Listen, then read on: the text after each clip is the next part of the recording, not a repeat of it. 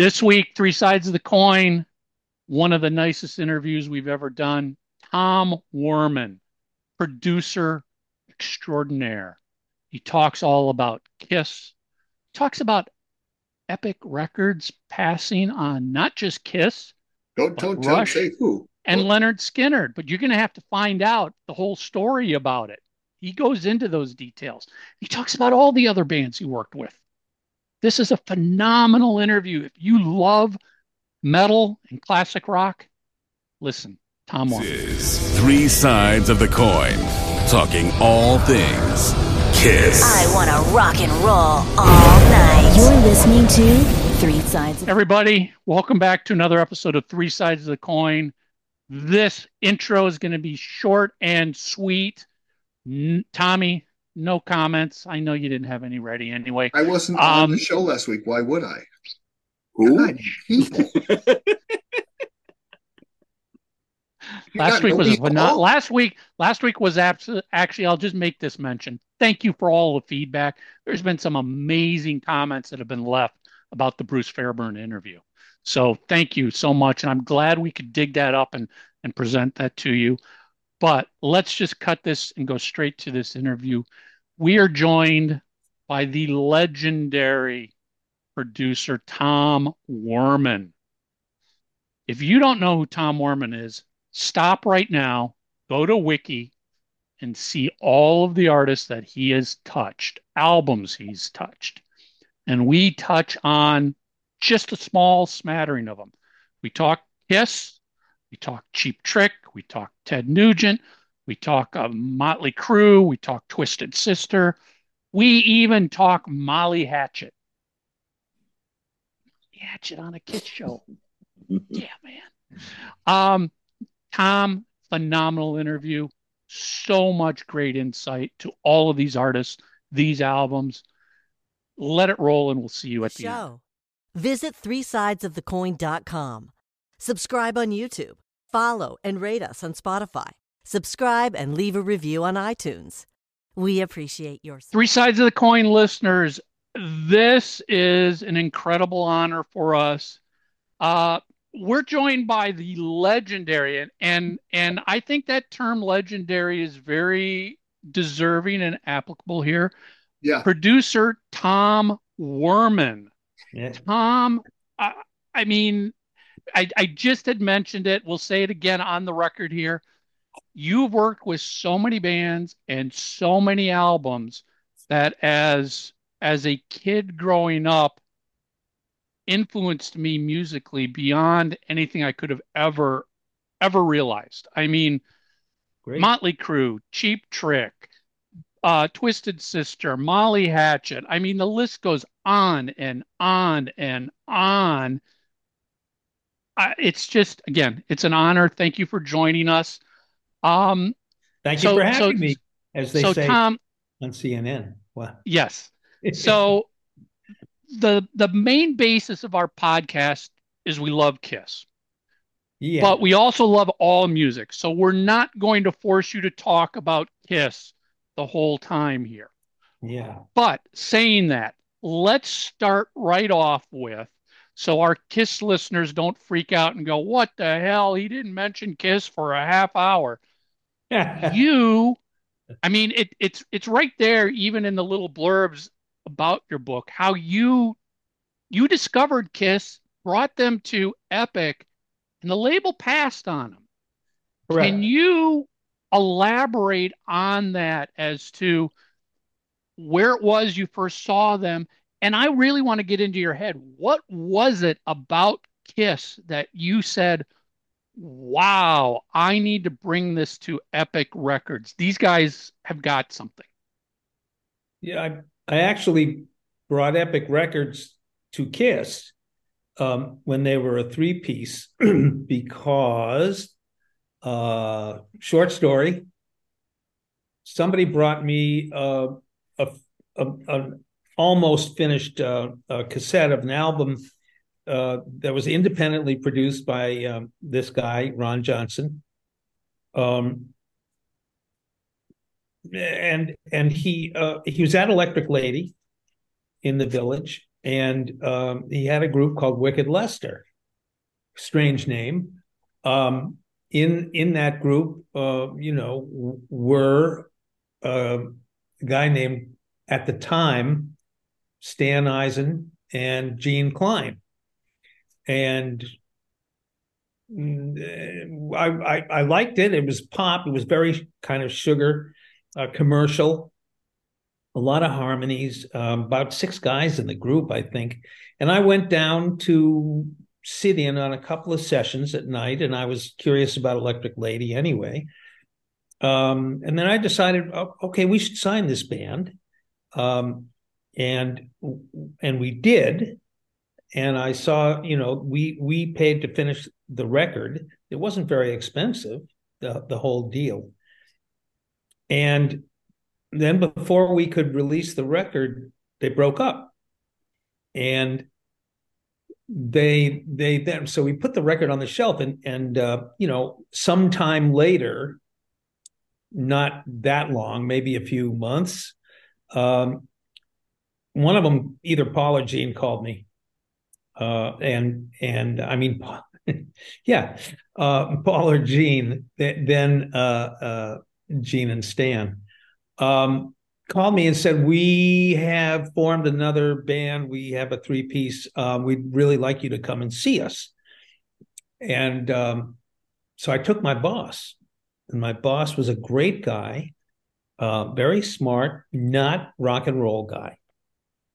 So I was the rock and roll guy, younger, less experienced, but he came from Madison, Wisconsin, where he was the manager of a discount record store. And he had a lot of musical knowledge. He was a great guy, really smart. I enjoyed working with and for him. And we went to the rehearsal studio. I think it was on 23rd Street on Union Square. And we walked up a steep flight of stairs, and it was just us and just Paul and Gene and Ace. Would it have been Peter. Peter at that time, yeah. Yeah, and so they were a 3-piece. They were, from what I recall, and this is a long time ago, they were in spandex and they had white face. I don't know if they had their final faces on, but they were in costume, and they put on a really nice show, a little set, and then Gene picked up a galvanized bucket and just threw it at us. We were right there, kind of in the front row. And we thought it was water, but it was really silver confetti. And we ducked. And then everybody laughed. And, it was part of their show, which was a little performance art, which was new to me at the time. I didn't go nuts for the material, but I did like it. And I thought a lot of people are going to like this. This is, it was commercial. So now it was pretty different than Wicked Lester, wasn't it? Completely different. But yeah, they broke up because Gene and Paul didn't want to be Wicked Lester. I mean, they decided this isn't us, and so they. I think it was pretty bold of them, to just ditch the whole thing. I mean, here they had a record deal, right? And, that wasn't easy. So they said, "Oh, the hell with the record deal. We, let's be true to our musical passion and do something else. Do what we want."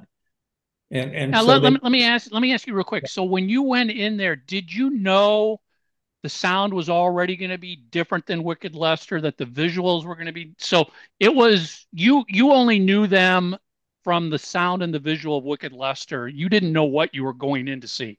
Right. I had no idea. I don't think any of us, had an idea.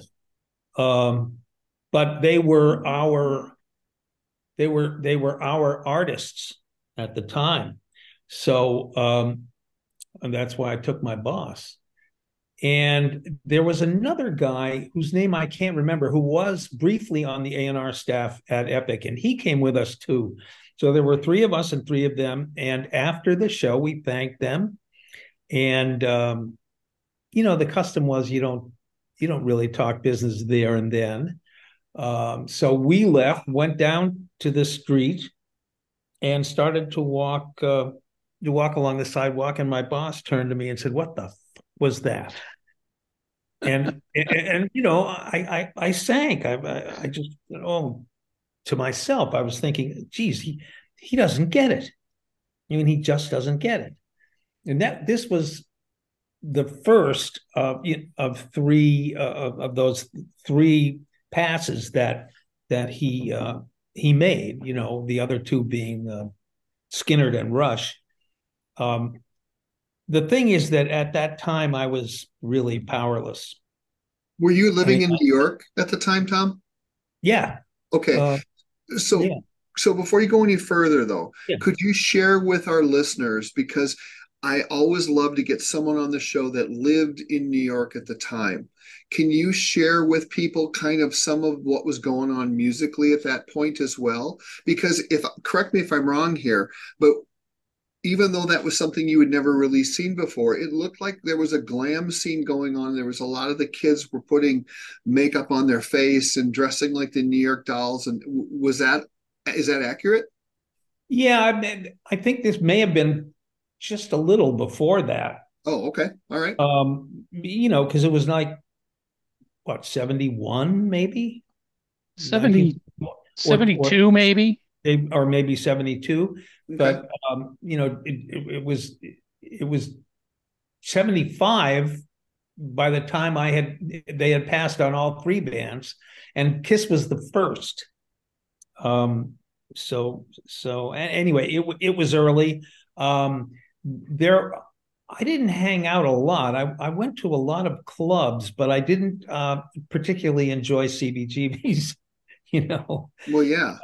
yeah, and I like, I occasionally go to CBGB or Max's Kansas City, but I don't remember when they opened the Bottom Line. But a lot of clubs in the Village and the Bottom Line, and tracks up on 72nd Street, and um, Reno Sweeney, kind of a nightclub. But it was obviously a very vibrant music scene in New York. Everybody played New York, and I was very lucky, to be there, to get a job at CBS, and to be there at that time. Right after that, we moved to New Jersey, but only because of the crime. And that was in about 73 or 4. So when you left that night, did you did Yeah. you think that's interesting, but it's going nowhere? No, with Kiss? Yeah. Oh no, I thought it was good, and we missed a good bet that he shouldn't have passed on them, and I was unhappy that I couldn't convince him, you know, Okay. that it was potent, that it had, as they said, commercial potential. Um, and I like the guys, especially Gene. He is Gene. He's a bit of a character. Yeah. And he was the same then, outspoken. He had a kind of a, I don't want to say sleazy, but he had a certain approach to women that was He pretty. knew what he wanted and he went for it. Yeah, I guess so. And he wasn't afraid to tell you his opinion on just about anything. Now, Tom, when you saw them as a three-piece Kiss after that first performance, was it, and you're looking at them from an A&R capacity for Yeah. the label, were you pretty much focused on the music, or did you start to get an idea for this whole visual that could be interesting as well, or was it just the music that you really cared about? No, I had never seen anything like that. Was the first time anybody had painted his face in any band that I had seen. And certainly not, I mean, spandex was spandex in those days. Everybody wore something of spandex, but they were alter egos. They were other people. You couldn't recognize them. You couldn't tell the difference. You could not tell that these were the same people. You could meet them before the show, and then it could have been completely different people who came on stage because there was a very effective transformation. But they backed it up with the music. So that was the deal. I was attracted to both things, and the visual presentation was actually quite different from anything I'd seen before. The music was not completely different from what was going on at the time. Now, when your boss said, "What the fuck is that?" and no, Right. did you basically just give up on it at that moment, or did you try and convince him a couple more times or when he says no, it's no? Yeah, I at that point I didn't want to go to bat for something that might in fact, this is with all in the case with all the three bands that he passed on. I didn't want to go to bat for something that might turn out to be a stiff. I mean, anything could turn out to be a stiff. A&R men risk their jobs every time they make a decision. You can pass on something that becomes huge, which everybody did. I didn't, but most A&R guys do it at least once or twice.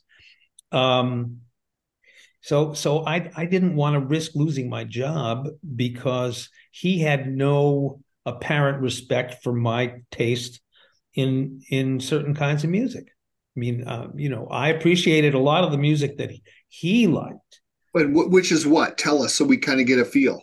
Well, Boz Scaggs, Steve Miller, Ben Sidran, Yeah, so he's not going to understand Kiss or Motley Crue or any of that stuff because no, he's like an older nobody, brother. almost no one in the record business understood Motley Crue. Well, yeah, exactly. At that point, certainly not the head of Elektra Records, but yeah, I mean, this was something I had the same weakness or lack of authority or power. In the case of Leonard Skinner and Rush, both of them. But with Rush, it was money. They just wanted more, which was $75,000 for 2 albums. That was the advance they wanted, and it was Wow. too much. The CBS guideline, Wow. they didn't want that. So, Cliff Bernstein signed him at Mercury. Meanwhile, Skinner, this same man, who unfortunately passed away and whom I respected and liked. After I saw Skinner in Macon, Georgia, I took him again to Nashville, to the Exit Inn, to see them perform live. And they did. And again, they brought the house down and they played Freebird. And when we got out of the show, we were walking across a parking lot behind the club, and he said, "Good band, no songs." So that, again, he was definite about his decision for that and for Kiss. So I had to wait until he left and a new boss came in and asked me what the hell I'd been doing there for 5 years. And I told him, well, I wanted to sign Bing, Bing, Bing. And, he passed. And what are you thinking about now? Is there anything that you like now? He asked. And so I said, well, actually, I'd like to sign Ted Nugent. So he let me, because he didn't want to be, he didn't want to pass on the fourth one that got away. I got to imagine that looking back, or at some point, that in the record label, it's like, this doesn't look good. We passed on Kiss, we passed on Rush, we passed on Leonard Skinner. Um, three bands that quite argue. I mean, you didn't know this back then, but three bands that have gone on to Oh, yeah. levels beyond anything anybody could ever imagine for bands. Right. Nobody knew this, though. I mean, no, it's not, Right. I think it was public, information that, any specific label passed on any specific band. Maybe some people might know, but it's not that it made, there was so much activity and so many bands being signed on and being passed on, that really it didn't make a difference in terms of the reputation of Epic Records. I mean, and let's be honest. In 1975, though, Rush was just about to get dumped from Mercury. Well, not when I saw them. I don't know. I didn't follow their, because Caress of Steel was a dud. Yeah, and it wasn't until 76's 2112 that they started moving records. Yeah. Well, I don't remember exactly when he left, but it was 75 when I started that's when I signed Ted. But they were, I think they were a well-respected band. I don't know how many records they had made by that time, but the fact that I mean, even without Rush, and I don't remember if Skinner was before or after,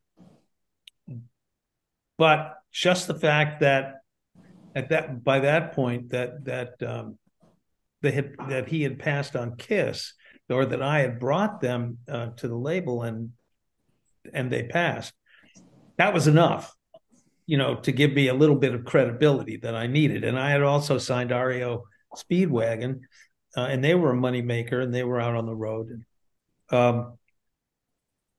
I was afraid for my job. That's why I went into the studio with Ted and hung out there, really, and horned my way in and became a co-producer, because I wanted to protect my investment. If Ted had been a stiff, or if the first act I had signed under my new boss had been a stiff, then I don't know if I would have kept my job. I had nothing to hang my hat on. Tom, since you were there, as I'm a humongous Ted Nugent fan, especially the work that you did. No, give me some. With Derek only doing half of Free For All, you've probably had to tell us before, but let's face it, he's got an amazing voice, and obviously Meatloaf did an incredible job coming in and finishing the record. Absolutely insane, great. But two things: why was Derek strictly money, or was it behavior as well? And was Meatloaf the first choice after Derek left? Well, it was the only choice, because the guy who was in charge, Lou Futterman, who owned Ted's production deal, and he was the producer of Record. He wanted to teach Derek a lesson, because Derek had been arrested, I think, that night, and so he couldn't. I think he actually went to jail for maybe overnight, and Lou was livid, and he said, "I'm going to show him." And he asked me if I knew anybody who could sing. We weren't going to stop the session, or he didn't want Derek back right now. He was going to. So I said, I know a guy with a great voice. I don't know if he's available. He's really the most amazing belter, strong singer. So I called Meat, and he got on a plane the next day. And what resulted was what in the book, what I called a heavy metal opera. And, and Yeah. you know, and he was certainly not appropriate for Ted or for that album, but he did his very best. And I, you know, I don't think that many people who liked Ted, who bought Free for All, even looked at the back to see that it was Meatloaf, because nobody's ever. I was one of them. I mean, because I live in Detroit, and Ted, Yeah. obviously I'm wearing my double live gowns if you're here. Yeah. But you know, that record, and let me tell you, your work on that record just makes Ted's playing and the layers of guitars, especially on stuff like Writing on the Wall. I mean, to this day makes my jaw drop. I mean, oh, great. Not only is the playing incredible, but just the layer upon layer of guitar work and the vocals. Oh my God, it's breathtaking. That's great. And it's unfortunate that doesn't get the same attention as some of the other things associated with that. But Jesus Christ, is that music just insane great on that record. And again, like I said, the guitar playing and the layering of the instruments is just fantastic work on all your parts. I always like to go back and listen to Stranglehold. Oh yeah, that too. I think that was for me, is that a symbol the most satisfying. Is that a backward cymbal doing this? Yeah. Okay. Yeah, it's a backward cymbal, and it goes from hard left to hard right every time. and that was because there was a CBS. It's a long story, but I had to. Oh, that's what I want to hear. We were doing it in Atlanta, and CBS was a union shop. And if you were within a certain number of miles of a CBS-owned studio, you had to have a CBS engineer, recording engineer, at your session. And I was using an independent engineer at the Sound Pit in Atlanta. But we had to have this guy come from Nashville. He was a house engineer at the CBS studio in Nashville. So he would sit in the lobby of the studio and read a paper and get paid. So there was nothing computerized at the time. So everything was manual for a mix. You'd run the tape, you'd hope you got everything you wanted to in terms of moves and pans and things like that. So there were, I think, probably 4 of us running back and forth and reaching over people's shoulders. So I drafted the guy. I said, please come in here, and every time you hear that cymbal, just put it all the way over to the other side. And that was a manual thing.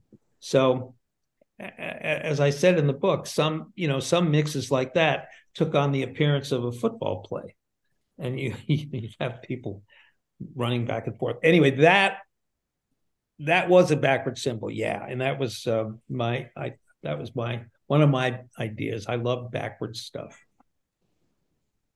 And Ted, in the book, there's a postcard from Ted to me saying how wonderful he thought the album was, and that was pretty special. Well, Ted gave you a lot of credit. I've asked him about that in person, because I said about the layering. He says, if that's just up to me, I just go and whip out a solo and be done. He's like, Tom was like, we're gonna do this. We're gonna double. I mean? Yeah. Yes. He doubled all the rhythm guard. And again, this is a private conversation. He gave you a ton of credit for how incredible all that stuff came out. Yeah, I was just texting with him last week. We, as I said, and as I have to say these days, when we were working together and doing well and having a good time, politics never came up, and I am way at the other end of the line. Politically speaking, I shocked at some of the things that Ted says. But you know, I have a whole chapter on him in the book, and I try to I explain. loved it. It was wonderful. Yeah, why he's a fine guy in many respects, because I try to ignore the politics. I think you should ignore the politics about everybody. Shouldn't music be about music? Well, that's always one of my things about being a Ted Nugent fan. When people say, "Oh, did you hear?" I'm like, "Well, what about when Chrissy Hine runs her mouth?" I mean, can we just? I said on the show before to the guys, I'm like, when you eat a steak, do you go into the restaurant? I mean, it's a wonderful steak. Do you go in and go, "Hey, what are your views on whatever animal, whatever?" And that's going to decide how it tastes. Or are you going to go, "Hey, that was a great steak"? It's just like music. I don't care if it's Chrissy Hine, Ted Nugent, or someone in the middle. If it's a good song, it's a good song, and that's what I'm there to do. I'm a consumer of music. I love music, and that's what I don't care what somebody. It doesn't matter to me.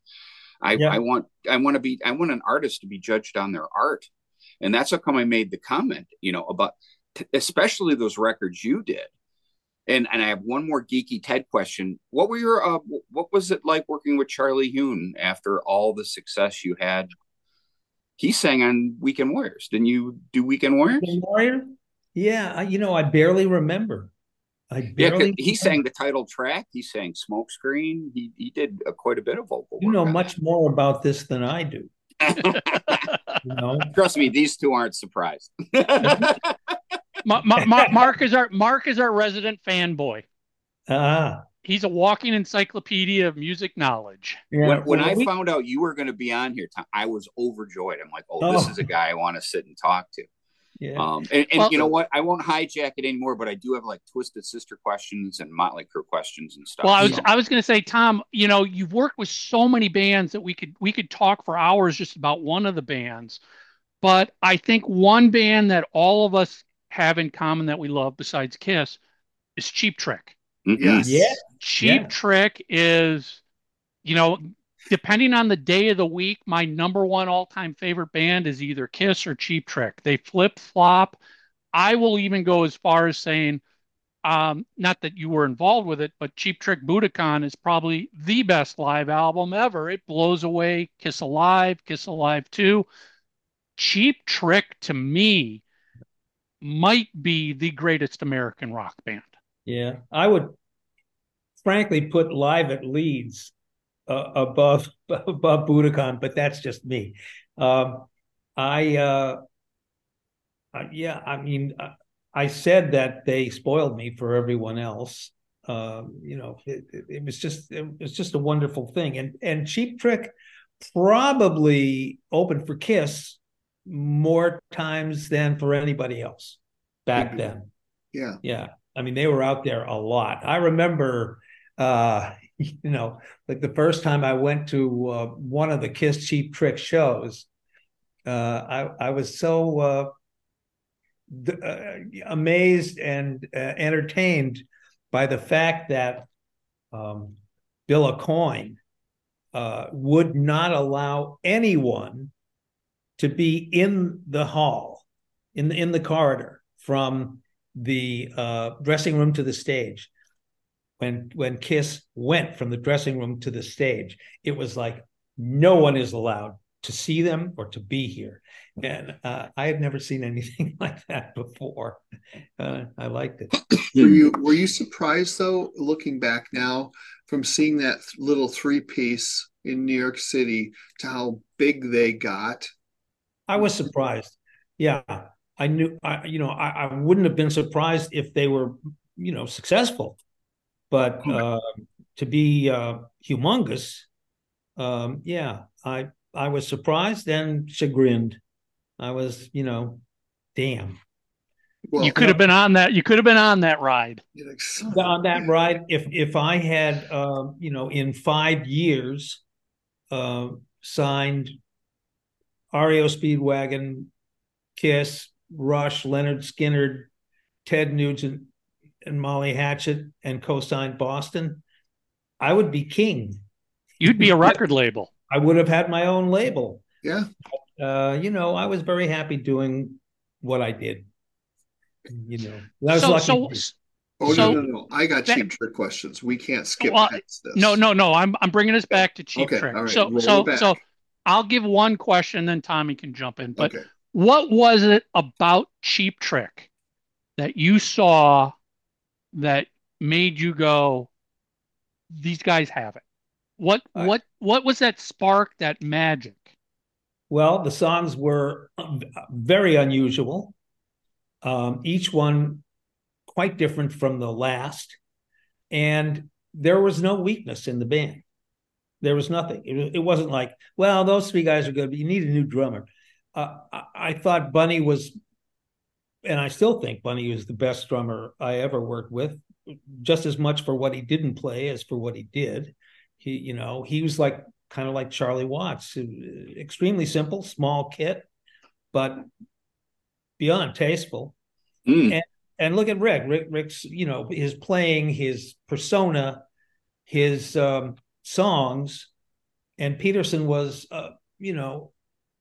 an unequaled bass player and played with ease all these incredibly multi-string basses, and Robin was ridiculous.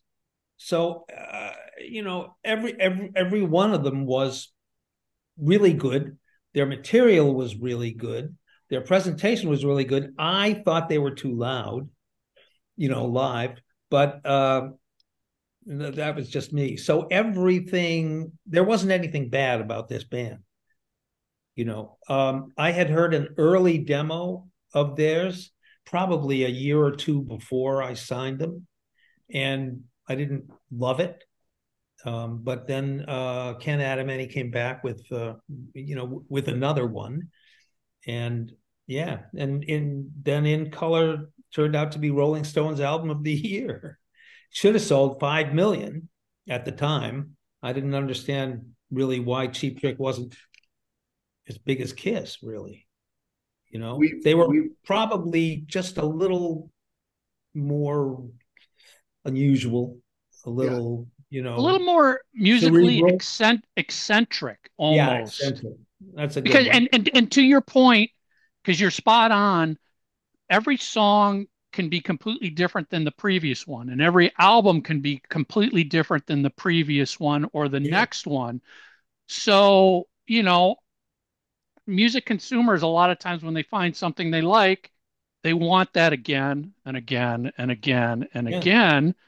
Cheap Trick doesn't give you the same thing.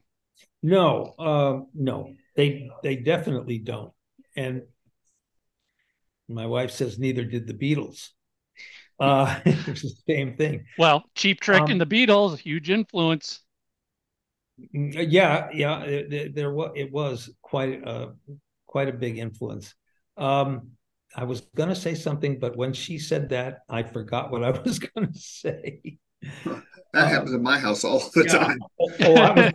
I was going to say that those are my the I did 52 albums. Numbers 1 and 2 are Heaven Tonight and Dream Police for me in terms of judging my work, my contributions. I thought this is, hey man, I don't listen to what I did very much, but when I do, I listen to Auf Wiedersehen repeatedly, and I listened to Heaven Tonight, and I listened to Gonna Raise Hell.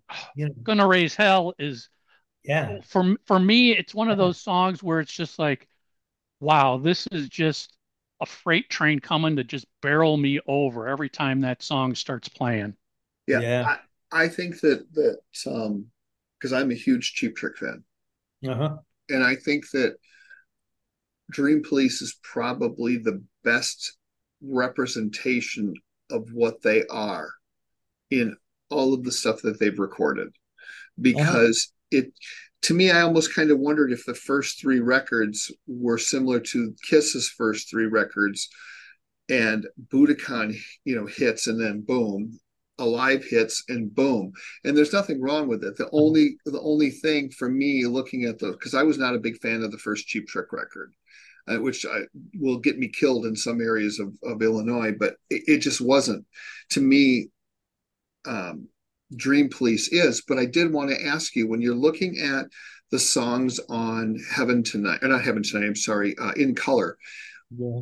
what was your approach? Because it's definitely sounds different than the first record, and the whole record is really strong, but I still struggle with the version of oh God, what's I'm sorry, I'm having a brain fart. What's the most popular song? Southern Girls. No, I want you to want me. I want you to want me. Oh yeah, sure. Everybody So, has a problem with that because but what was the thought process behind her? How did it end up like that versus? it started out like that. Oh, it did. That- Okay. Oh, yeah, okay. that was the song really that they presented me with. And then they changed it radically when they got to Japan or right after the album or whatever. Apparently Rick didn't like the feel of the song, Okay. and we've always had this disagreement, public disagreement about the piano. Mm-hmm. He alleges that I brought the piano player in after the session and put it on without them knowing, and it's great, a great piano part. Well, yeah, the record is But, really solid. The songs are fantastic. That was and just the one that stuck out. people say, "Gee, he." I've heard I've read critics, say, "God, it sounds like an old fashioned, dance hall tune." That's exactly right. That's what Yeah. I was going for. That's why I didn't put a Steinway on it. I put a tack piano on it, like an 1895 saloon, Yeah.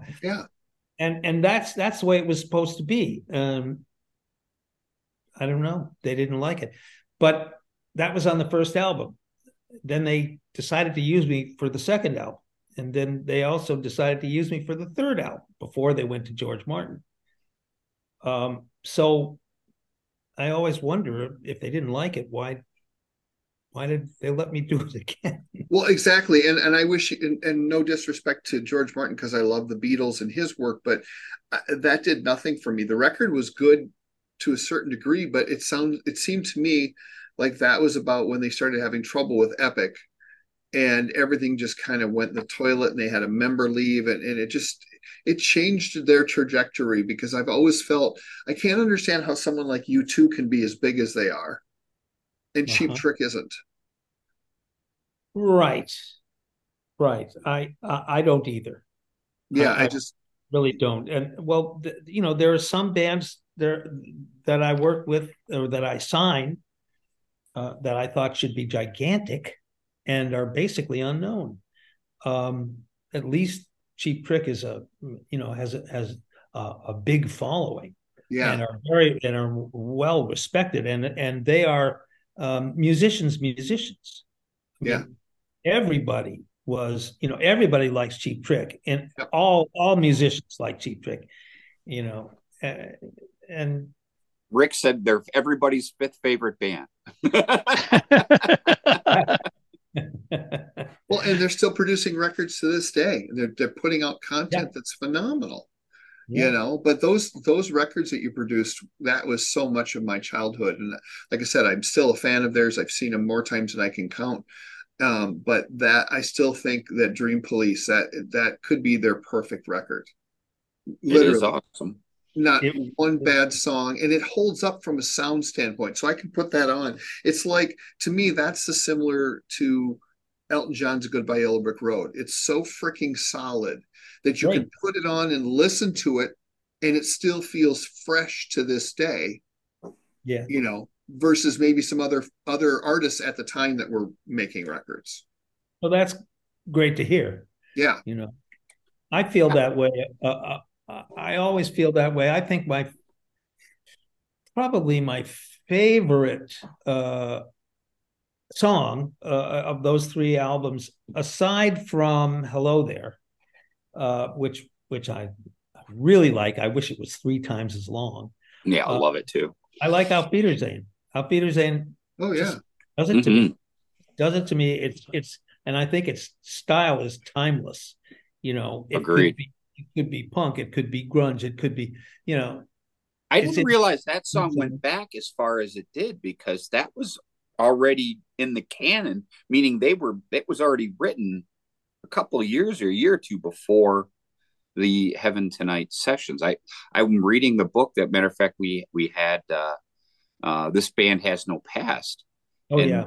And they had that in some of the earlier set lists. I'm like, I always associate that, for obvious reasons, with Heaven Tonight, but the song was a little bit, before that, which I just found surprised me as a fan. That's all. Well, Rick was good at combining songs, and I'm sure that we did some songs, I can't remember which ones, that were from several years before we did them, and he could resurrect them and improve them and say, we're not gonna, we rejected this song 5 years ago or 3 years ago, but I've changed it a little and I think we should do it now.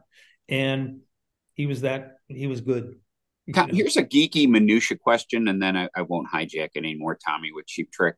But no, he never took off his hat. No. This is producer minutia. The Lord's Prayer during "How Are You"? How did that get in there? What was the story? It was me screwing around with the PMRC. This was way before that, though. That was 77. Well, there was still that the PMRC was resulted from all the the clucking about rock and roll. Maybe I think we did it later too. I did something else backwards later, but I liked backwards. I liked doing things backwards, like the backwards symbol on Ted's on time. Okay, I always just thought it was kind of like, because they were, that Cheap Trick wasn't trying to project any sort of image that way, like how Motley Crue had the whole shout at the devil thing and stuff. Whereas this was a few years earlier. Yeah, it didn't have anything to do with the content. I didn't say, I want a prayer in here. It was I wanted something that was verbally familiar, that was known, and that somebody could rattle off. And I think I used a girl. What song was? "How Are You" is the song it's on. Yeah, you talk so much, you even worry my pet, something like that. Yeah, and I think it was in there, but I don't know.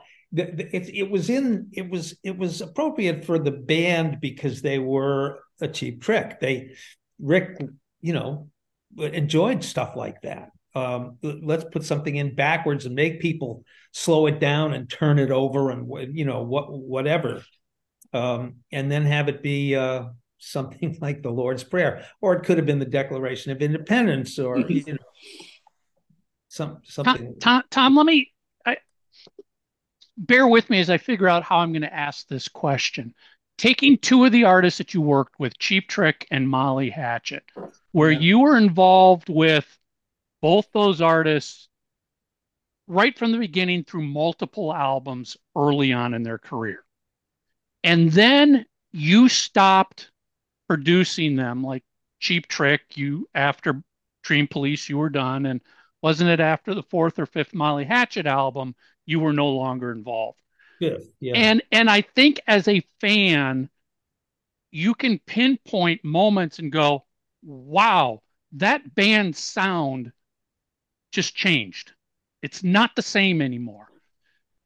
As a producer, and maybe just speaking for yourself, were you a very critical part of creating those band sounds, that when they decided to use a different producer, it's almost like the band became something different?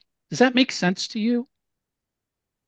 Well, every producer has a certain approach. In the beginning, they let me do whatever I wanted, basically. Rick got much more involved later, but I don't think they do you think that Well, their sound changed that much? I think to Tommy's point, when George Martin came in, it was like, okay, I can tell it's a different sounding Cheap Trick. Oh yeah, yeah, It wasn't as hard rock, in your face rock. It was a little more.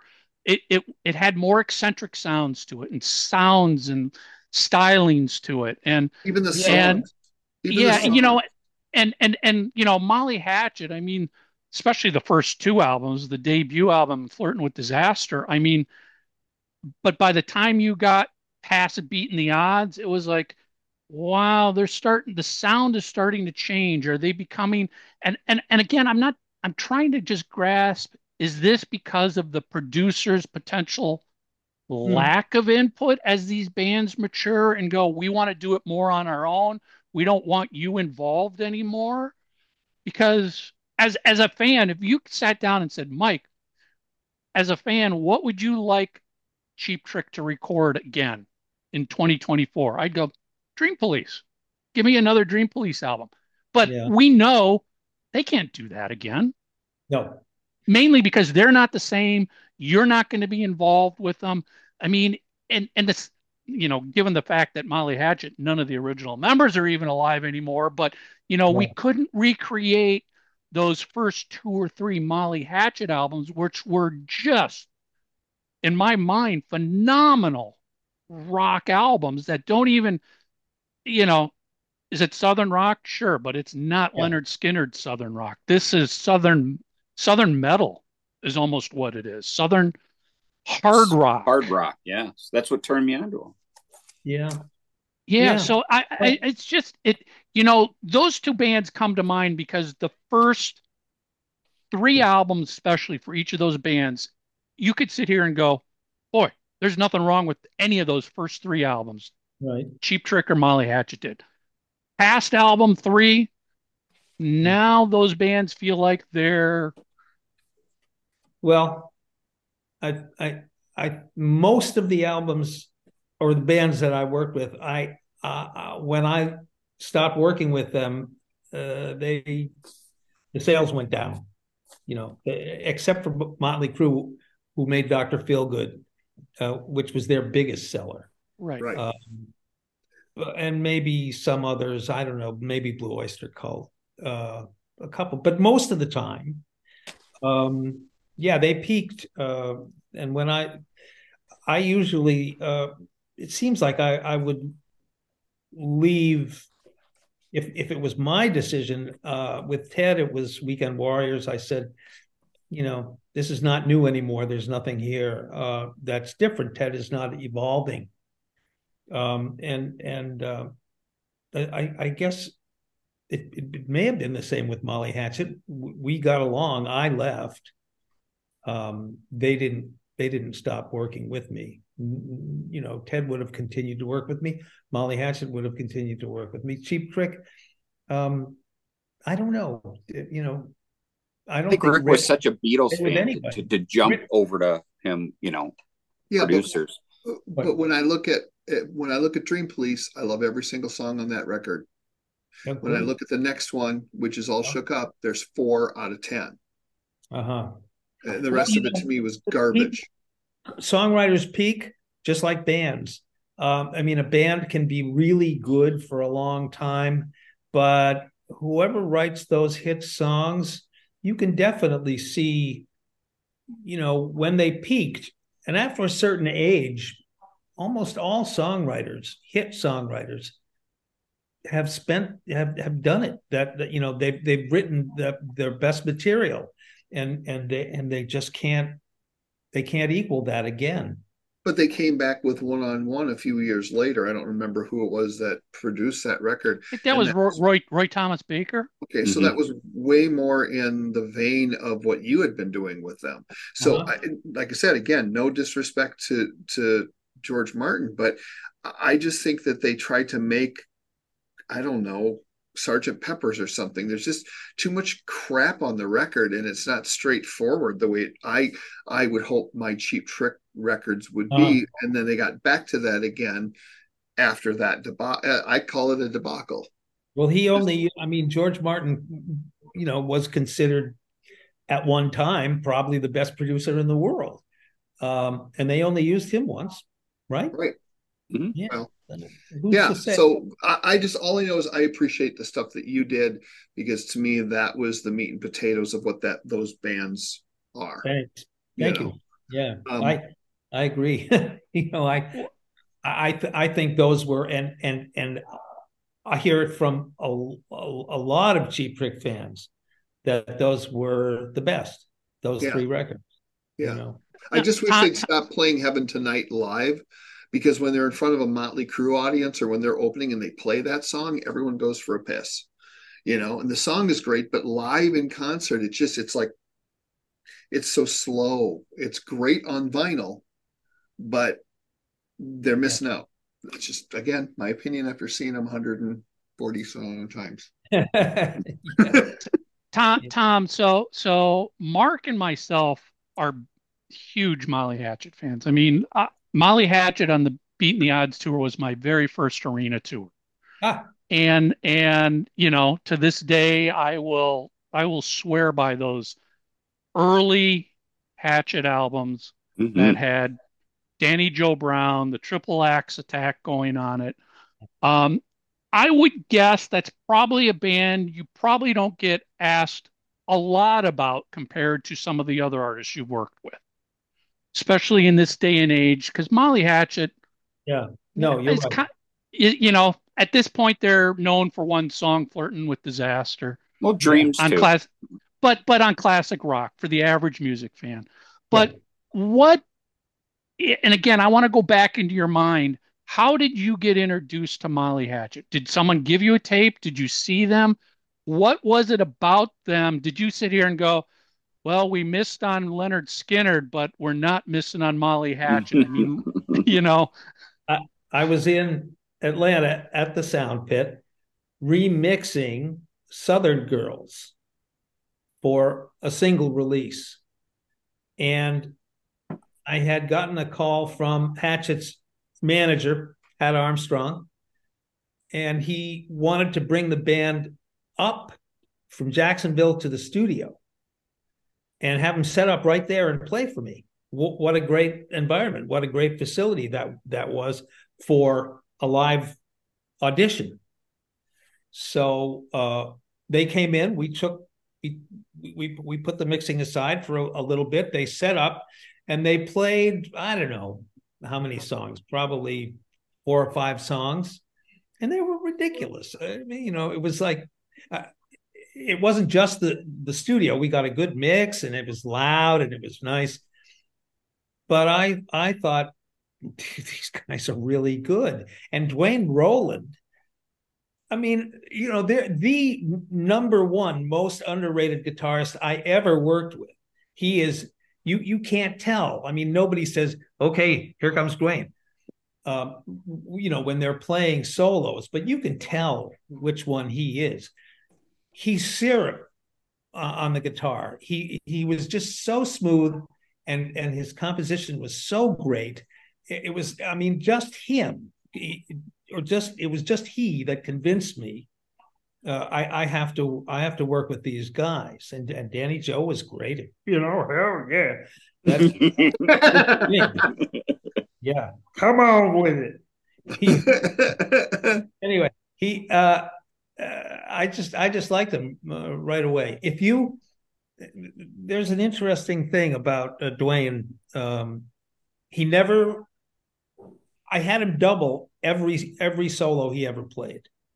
And he would do the solo and it would be brilliant. And then he would double it and never look at the neck of his guitar. When he played, he never looked at his guitar. He was just like that. And he was a wonderful guy and an amazing guitar player. If you listen to It's All Over Now, the cover. I love it. Yep. Stone song. The solo he plays there is what Keith Richards wanted to play, but he delivers it exactly. Keith, I'm not dissing Keith Richards. he was a fabulous. I mean, he has an incredible feel, and he created the best riffs in rock and roll. But he's not a technician, you know, and Dwayne was with feel. I love the way that I love the way that they redid that too, because they altered. It was just a great see. That's what a great cover should do. In the all becomes your own tune. Yes. Well, it was all, at the end it was Dave, and then Dwayne, and then Steve, and then Dave, and then Dwayne, and then Steve.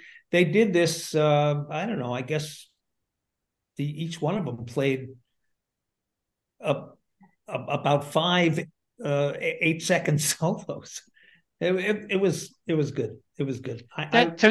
To me, that was one of the most special things about the original Molly Hatchet was the triple lead guitars. Yeah. And the way they complemented each other, worked off of each other, didn't just pile on top of each other to make it sound 3 times louder. Right. And Mark, to your point, Dreams to me is one of those special songs that really outlines what's so special about that triple guitar. It just starts out a little slow, and it builds, and it builds. And I describe it to people. I'm like, and I use this to describe, Gonna Raise Hell earlier, but Dreams is like a freight train starting out from stop. You can feel it getting up to speed and getting up to speed. And then it's just pounding you. It's going at full bore. And just when you think should be ending, there's another break and it changes a little bit and it continues on and picks up more steam. And to your credit, wow. I mean, to make a song that's a cover, but makes it their own. I mean, that's the version of Dreams to me that it's the best. Now, Tom, did you have a hand in bringing that to the band, or did they? No, that was the Allmans, right? Yes, correct. Mm-hmm. That's brother. So no, they brought that in.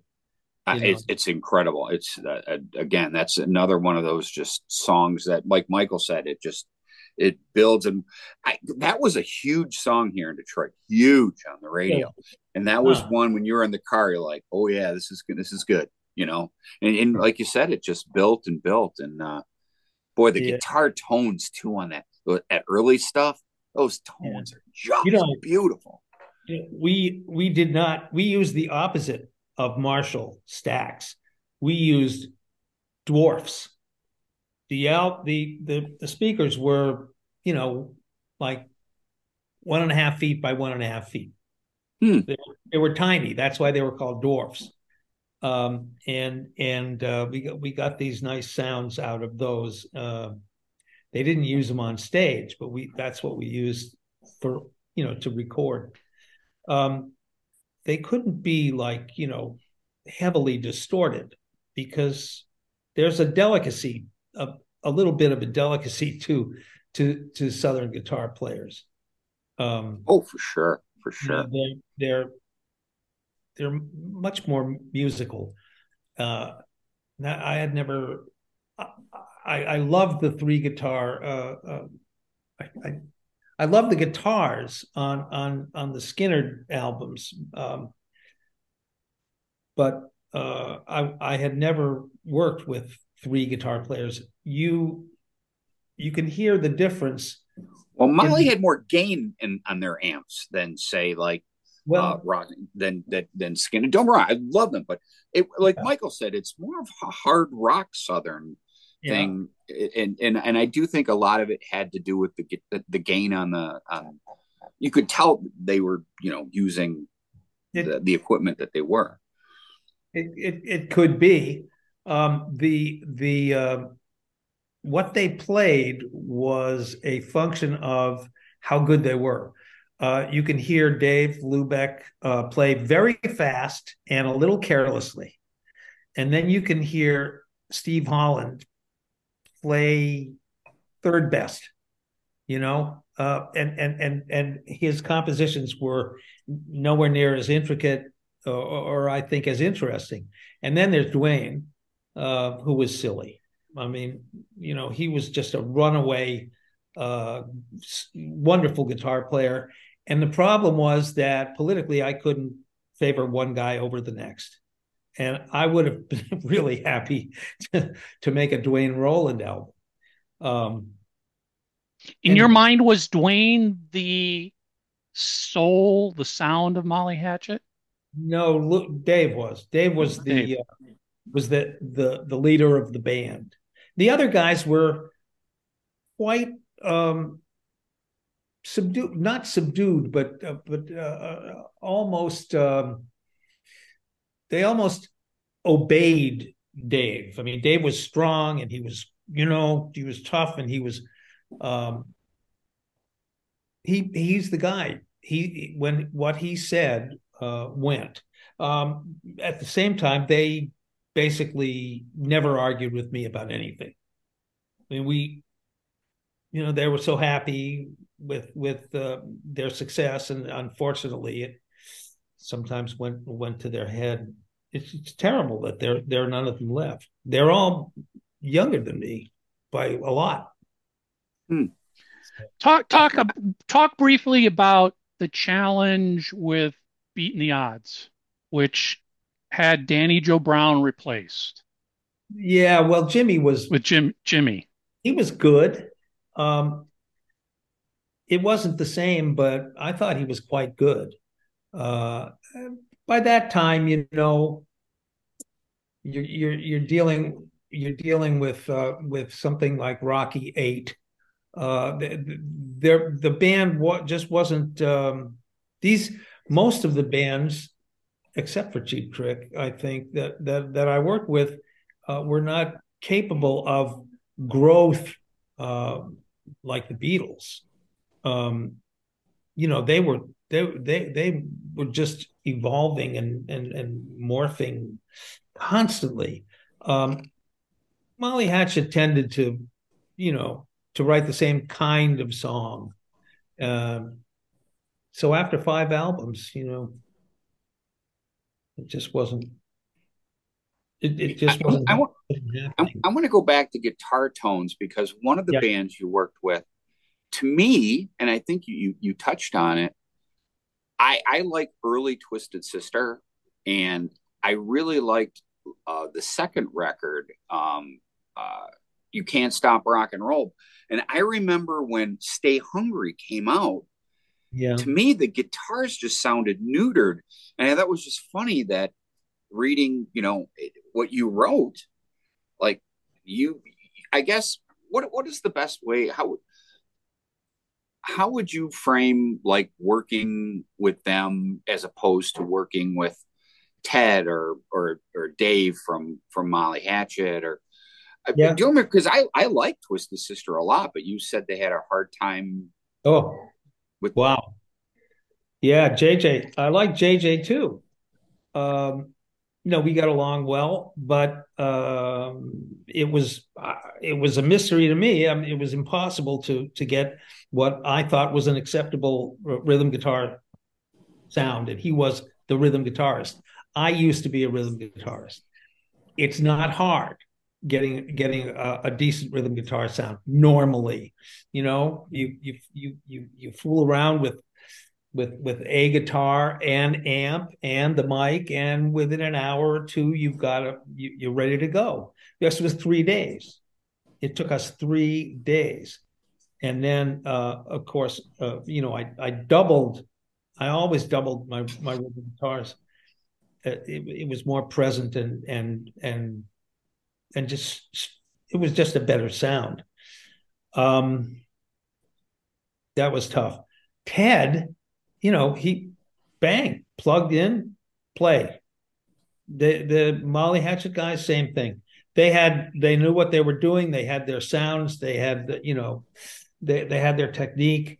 I don't think JJ is a nice guy, a smart guy, plays well, but I don't think he was very knowledgeable about using amps, using equipment, playing into a microphone. I'm not sure what it was, but we were lucky to get a reasonable guitar sound, Yeah, honestly. because that album went on to be their best seller. And just as a fan of their music, I thought the second record sounded a lot, but like you said, it almost sounds like it's two separate guitar players, but it's the same guy, which is what blows my mind about. Well, I'm a pop guy. The most common complaint from bands, even though they sold millions of records that I produced, was, was too light, too pop. We wanted to rock harder. They all did. And I'm sure Dee felt the same way. That it was too pop. My job was to get bands on the radio. It was to you did it. If you wanted to sell millions of records, you needed a hit single, and I made a lot of hit singles, and a lot of power ballads that I resorted to with harder playing bands. But the getting them on the radio sometimes required smoothing them out a little. AM radio would not play your standard Twisted Sister song. No. Before Stay Hungry. So then how do you deal with the mess that would be Motley Crue? That was way to go, Tommy. They were reasonably responsible and productive in the studio. It was when they were not in the studio, when all that stuff you hear come off is true. I didn't spend much time with them outside of the studio. Didn't want to. I don't blame you. But Mick, speaking of guitars, perfect. He was always well prepared, straight, and very good. He would come in and we would do a song. He would have every note of his solo planned out. He would play it and it would be great. He was good. And he's underappreciated too. I think so too. I agree. Yeah, I like the sound, and I'm a pop guy as well. I don't like heavy metal as much. There are some things, elements I do like, but I grew up with the Beatles and the Rolling Stones and all that sort of thing. Yes, I've always liked Motley Crue because I found they filled the hole when Kiss kind of fell off the planet a little bit, along with Van Halen. But as a fan of the band, looking at the records, if you take Shout at the Devil, Theater of Pain, and Girls, Girls, Girls, all three of those are vastly different sounding records to me. Yeah. Why?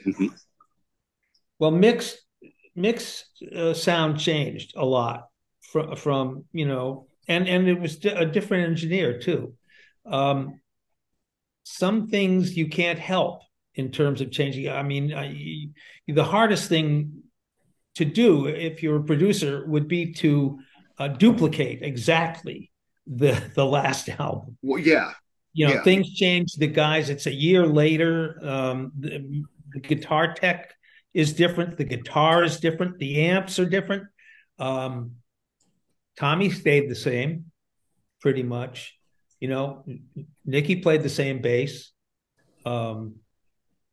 Vince just it was really hard with Vince, but the guitar is the mainstay in that band, and the guitar and the drums, and Mick is the one who changed, and I think for the better. I love the guitar sound on Girls. Most of the fans prefer the guitar sound on Shout. Yeah, see, I'd much rather have the Girls, Girls, Girls. In fact, when you heard the song Girls, Girls, Girls for the first time, did you think, oh, this is going to be a hit? Yep, I did. And that doesn't happen much. It happened with Every Rose Has Its Thorn. Okay. And it happened with Girls, Girls, Girls. And it happened with Cat Scratch Fever. The first time you hear it, you say, oh boy, we have a single. At least we have one hit single. And you wind up almost all the time. I hear those songs in rehearsal. We choose the list of songs that we're going to do, and very predictably, I will wind up spending 40% of studio time on the single, on the one that turns out to be the most promising single. And then, the ones that are number 10, 11, and 12 on the list, they don't get that much attention. Right. Well, how did Jailhouse Rock end up on the record versus just say another Motley Crue song? I don't know. We did a few covers, right? Smoking and Yep. I don't know, Jailhouse Rock. I don't think. That's live on it's live on Girls. Yeah, Girls, that's a bonus. Yeah, that's a bonus track. I don't think I did that. Okay. Hey, can you elaborate? And I'm not looking for dirt here, Tom, but can you elaborate on? Dirt. You kind of casually went with Vince. What was it he just didn't want to be there, or is it he struggled in the studio working with Vince Neil? Yeah, he didn't know about conditioning or training. He would, he liked to party. He would party, and then he'd come in and try to sing. And sometimes he made it. He was a game guy. He was he was a hard worker, but he wasn't in good shape, and he had a lot of pitch problems. And Nikki would sing to him sometimes, and he just didn't say, "I have to sing tomorrow. I got to go to bed now." That just wasn't Vince. Vince once said, he said to me, if it wasn't for this band, I'd be the guy who brought you your beach chairs. He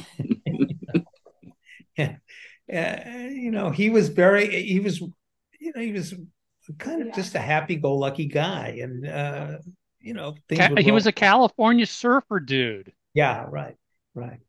It's like getting in a band with Spicoli. Mr. Hand.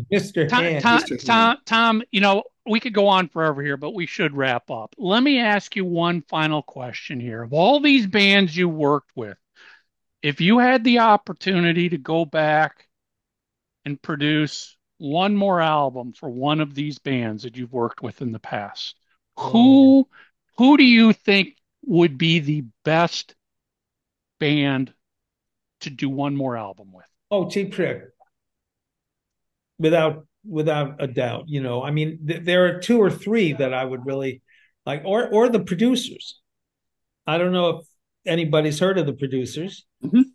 They were the Producers and Mother's Finest were the two of the most wonderful bands I've ever heard, and they wound up as cult bands. But Mother's Finest still touring.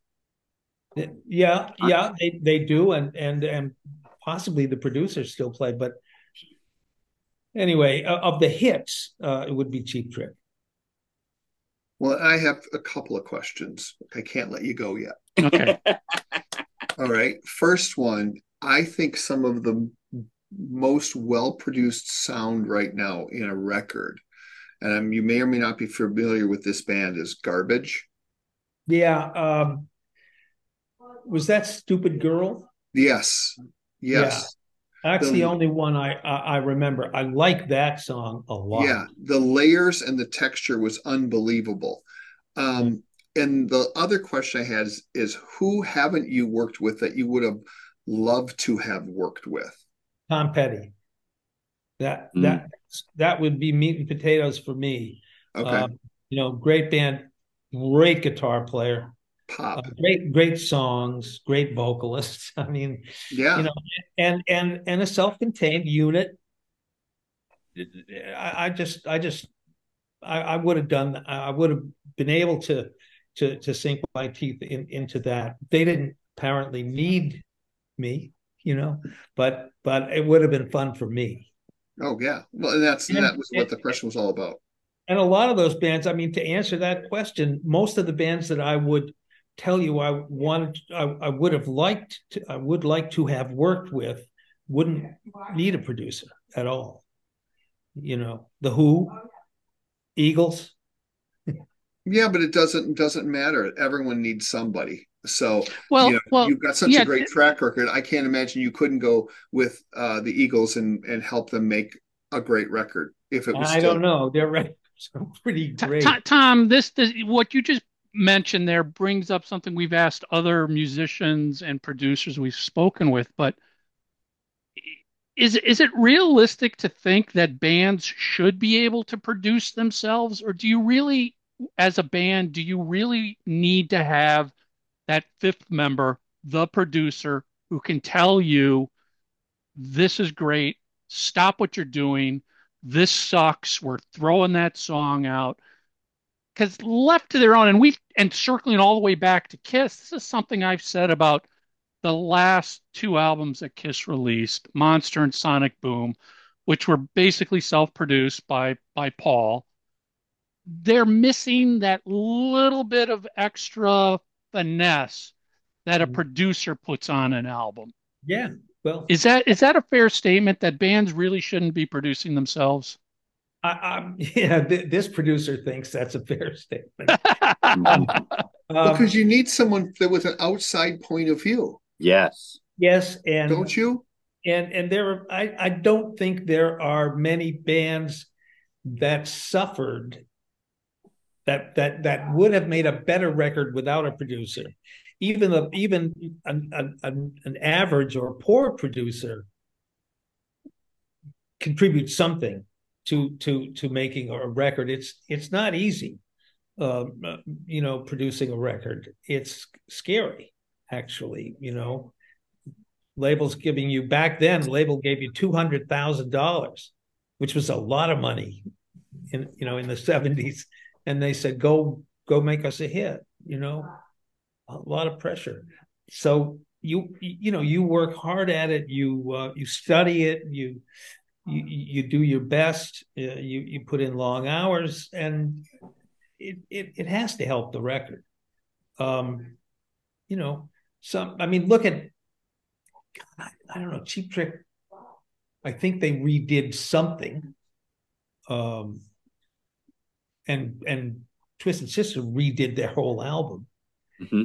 Well, Cheap Trick redid in color. Cheap Trick redid in color. Oh yeah, with Albini, right? Yes, correct. Yeah, with Steve Albini. Yeah, I think I heard it once, but again, I think there are very few bands that could have that were very successful that could have produced themselves. Bill Simzik helped the Eagles, and I'm sure, there were 3 or 4 great engineers who worked with the Stones. They weren't necessarily producers at the time. And then there's Glyn Johns. Look what some producers are just artists. Glyn Johns was my hero, my role model. How could he not be? I mean, Jesus Christ, his legend, just. Yeah. And so that's when I said, I want to do what he does, because he made Who's Next and he made the Eagles' first album. And I said, wow, these bands are not at all similar. And look what he did with both of them, So I think 90% of the time, at least, the producer is necessary, or a help. He's a benefit. I guess the Eagles could have made their own album.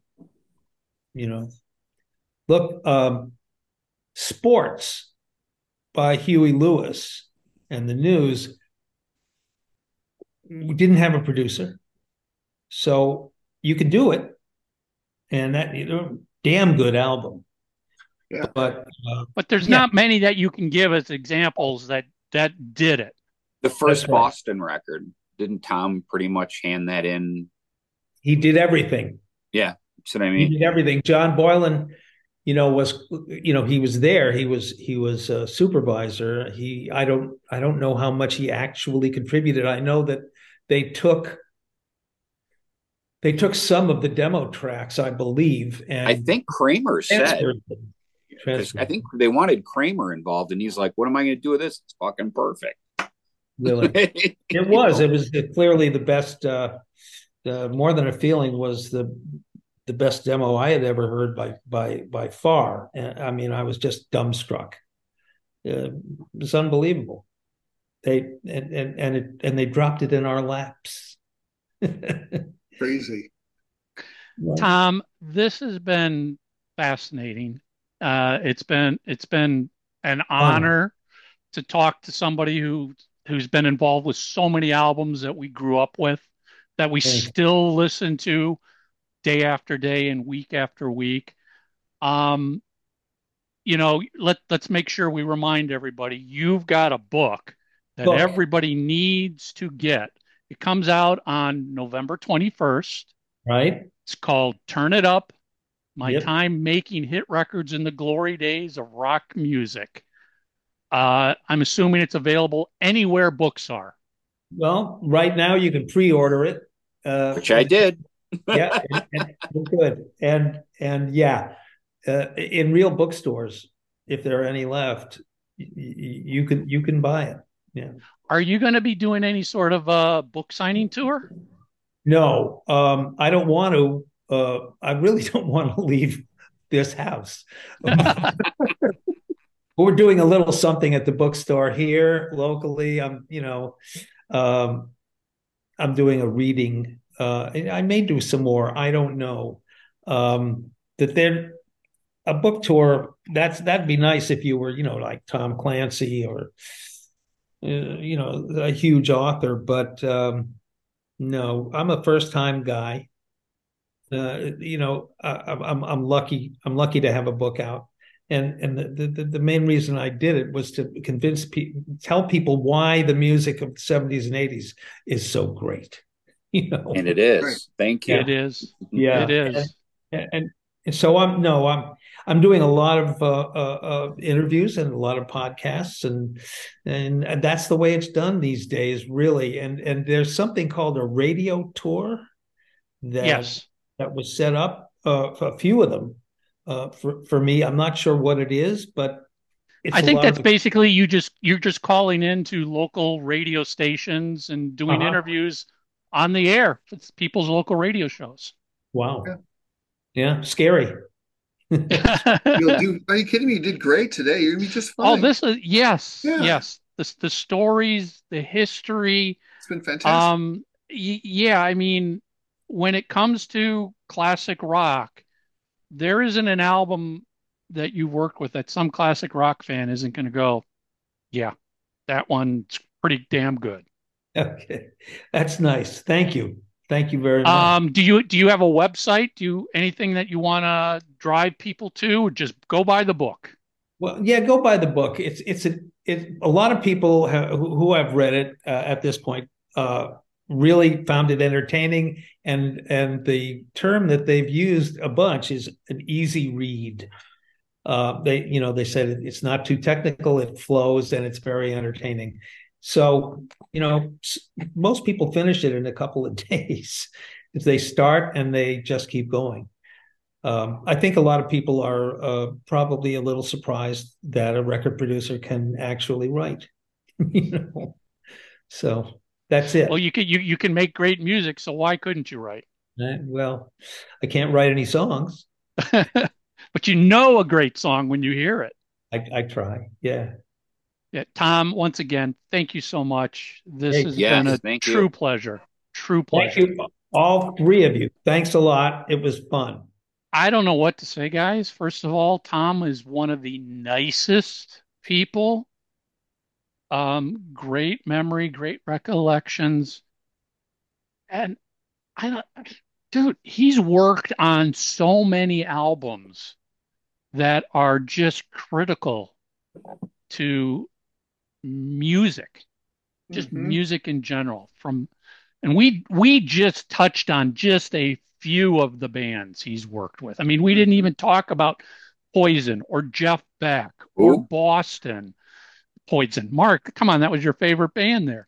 We could have done a whole episode here of just Cheap Trick. And listen, thanks for bearing with us, Tommy. But that Molly Hatchet discussion, I absolutely loved I've it. got no issue with that at all. I loved it because, as I told him, I got to imagine not a lot of people are picking Tom's brain about Molly Hatchet these days. I was happy for you. I thought when I heard he was coming on, I'm like, oh, Michael's going to have some Molly Hatchet questions. I got no issue with that. I just like to chuckle at Mark because he's just such a fanboy. Mark goes fanboy when that opportunity presents itself, and Mark, you did us proud again.